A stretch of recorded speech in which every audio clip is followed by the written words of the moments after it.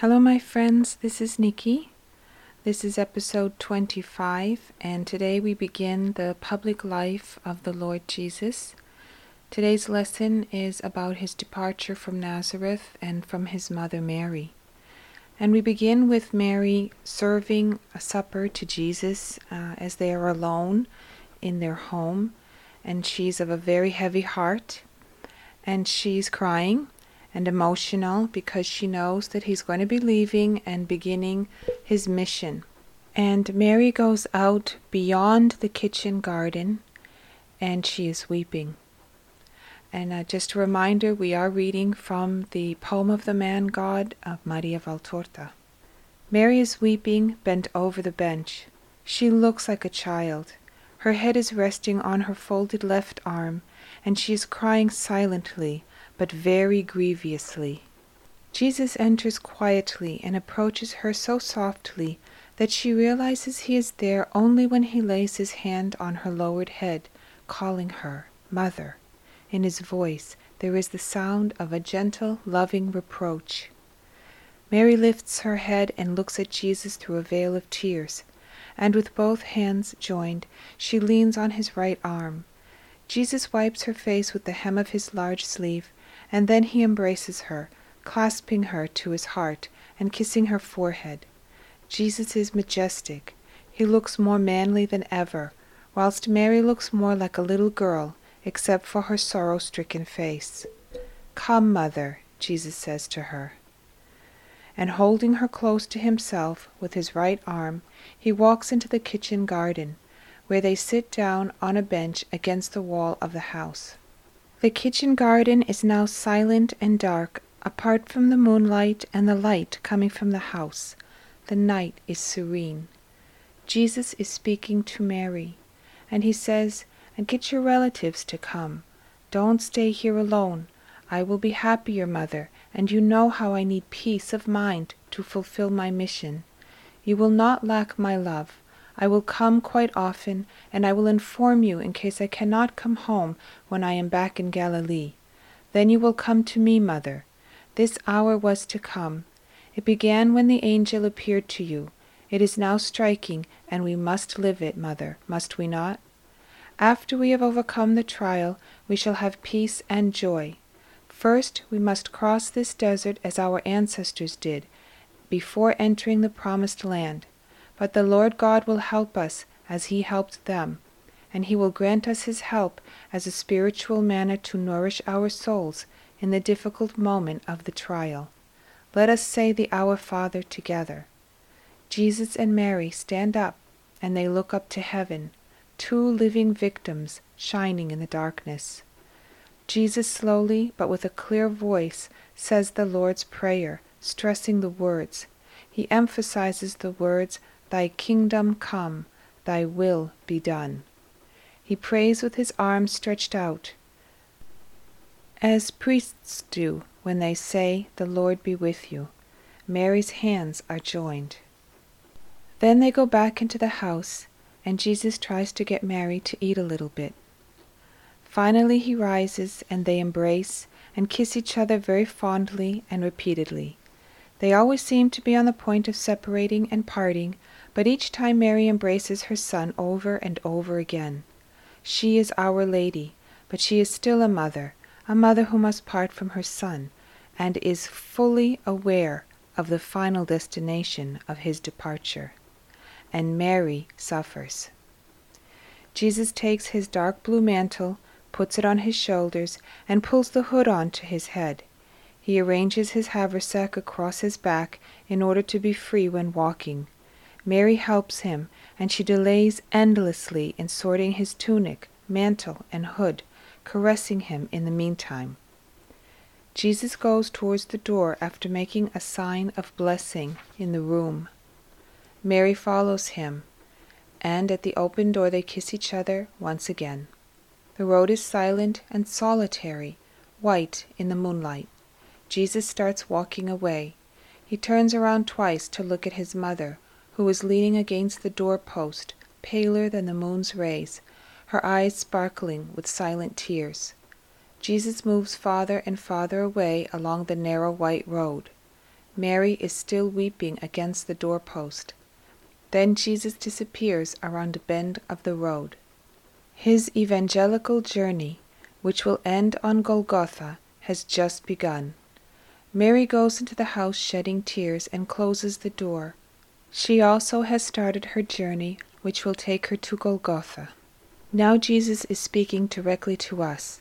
He says, "This is the fourth sorrow of Mary, Mother of God.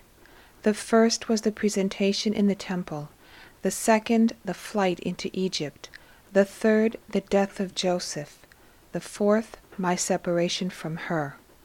With so many books dealing with me, and which after which so many revisions, changes, and fineries have become unreal, I want to give those who believe in me a vision brought back to the truth of my mortal days.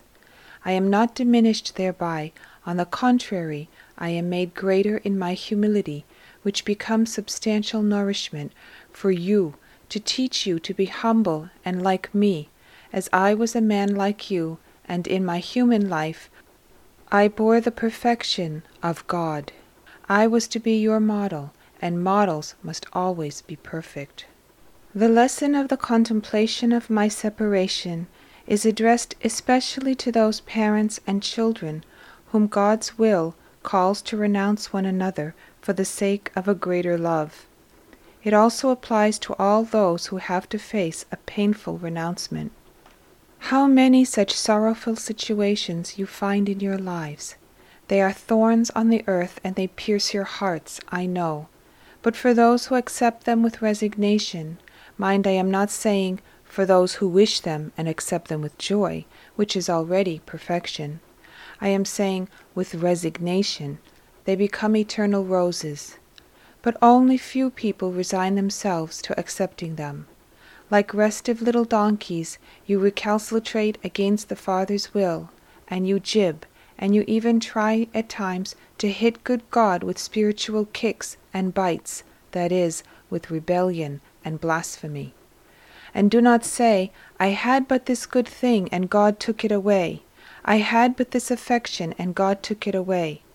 Also Mary, a gentle woman with perfect love, because in the Virgin full of grace, also affections and sensations were perfect. Also Mary had but one good thing, and one love on the earth, her Son, the only thing left to her. Her parents had died a long time before. Joseph had died some years earlier. Only I was left to love her and make her feel she was not alone. Her relatives, because of me, of whose divine origin they were not aware, were somewhat hostile to her, because they considered her a mother incapable of imposing herself on her son, who did not behave according to good common sense, and turned down marriage proposals which could bring prestige to the family as well as material help. Her relatives reasoned according to common sense, to human sense. You call it good sense, but it is only human sense, that is, selfishness, and they would have liked my life to comply with their usage. After all, they were always afraid that one day they might get into trouble because of me, as I had already dared express certain ideas which they considered too idealistic and thought might irritate the synagogue. Hebrew history was full of teachings on the fate of prophets. The prophet's mission was not an easy one, and often brought about death for the prophet and trouble for his kinsfolk, and there was always the fear that one day they might have to take care of my mother. They were therefore irritated by the fact that she did not oppose me in anything. Nay, she seemed to be in perpetual adoration in front of her son. This conflict was to increase in the 3 years of my public life, when it culminated with open reproaches every time they met me in the midst of crowds, and were ashamed of what they considered my mania for vexing the powerful classes. And they rebuked me, and my poor mother. Mary was aware of the moods of her relatives, and was able to foresee their future tempers. They were not at all like James, Judah, and Simon, or their mother, Mary of Clopas. But although she knew what her lot was going to be during the 3 years of my public life, and was aware of her destiny and mine at the end of the 3 years, she did not recalcitrate as you do. She cried. And which mother would not have cried because of the separation from a son who loved her as I loved mine, or because of the prospect of long days devoid of my presence in a solitary house, or because of the dreary outlook of a son doomed to butt against the malice of guilty people who took vengeance for their guilt by offending the blameless one to the extent of killing him. She cried because she was the co-redeemer, and because she was the mother of mankind who were being born once again to God. And she had to cry for all the mothers who were not able to turn their motherly sorrows into a crown of eternal glory. How many mothers there are in the world from whose arms death snatches their creatures! How many mothers there are whose sons are torn away from their sides by a supernatural will! As the mother of all Christians, Mary cried for all her daughters, and in her sorrow of a bereft mother, she cried for all her sisters, and she cried for all her sons, who, born of woman, were to become apostles of God or martyrs for God's sake, because of their loyalty to God or because of man's cruelty. My blood and my mother's tears are the mixture that fortifies those destined to a heroic fate, obliterates their imperfections and the sins they committed because of their weakness, and in addition to martyrdom, in whatever way suffered, it grants them the peace of God and then the glory of heaven if they suffered for God. The missionary fathers find that mixture to be a flame that warms them in the regions covered by perpetual snow, and they find it to be a dew when the sun is scorching. Mary's tears originate from her charity, and they gush out from her heart of a lily. They therefore possess the fire of virginal charity, the spouse of love, and the scented freshness of virginal purity, like the drops of water which gather on the chalice of a lily on a dewy night. Our mixture is found by those consecrated in the desert of well-understood monastic life. It is a desert because it only lives in communion with God, whilst all other affections fade away and become pure supernatural charity towards relatives, friends, superiors, and inferiors.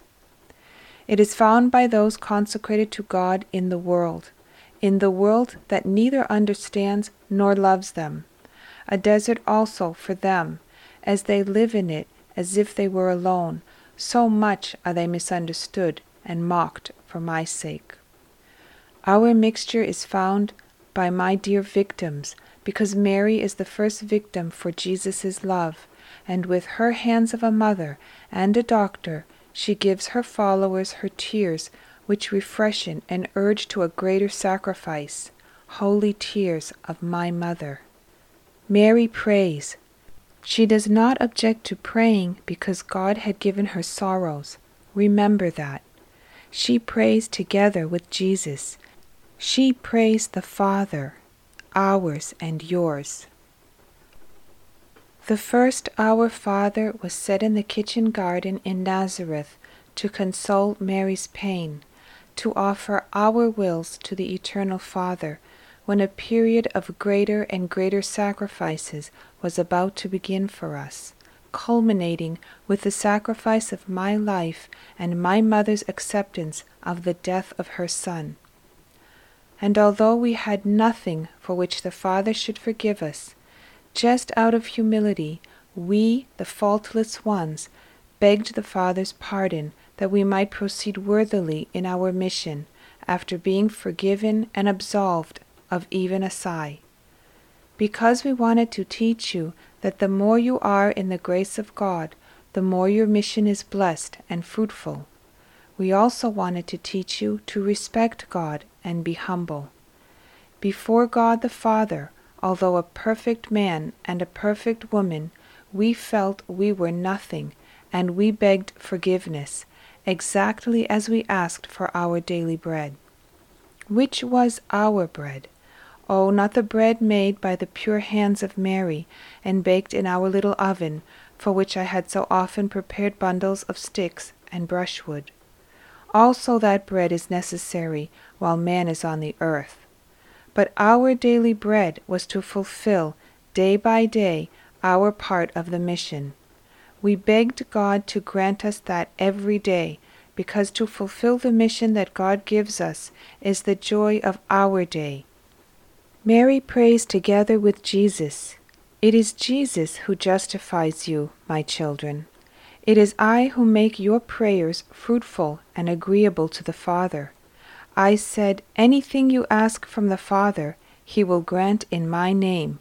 And the Church enhances her prayers, saying, through Jesus Christ our Lord. When you pray, be always united to me. I will pray for you in a loud voice, drowning your human voices with my voice of man-God. I will take your prayers in my pierced hands, and I will raise them to the Father. They will thus become victims of infinite value.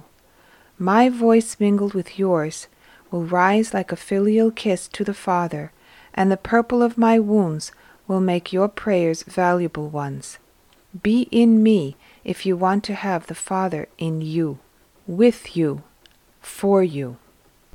So here we see how Mary is our co-redeemer. She is always faithful to God's will, always obedient to God's will, always humble to God's will. It doesn't preclude her from suffering. It doesn't preclude her from having her heart break, but she never turns her aching heart against the Lord. She serves Him in joyful times and in painful times, always with love, always with her eyes towards pleasing God and following His requirements of her. And she's an amazing example for all of us who suffer, who rebel against suffering, who do not want to suffer. But if we accept with resignation, as Jesus told us, we will suffer with the rewards that God holds for us in heaven. I thank you all for listening. Please join me for the next episode, episode 26, Jesus' Baptism in the Jordan by John the Baptist. Go with God.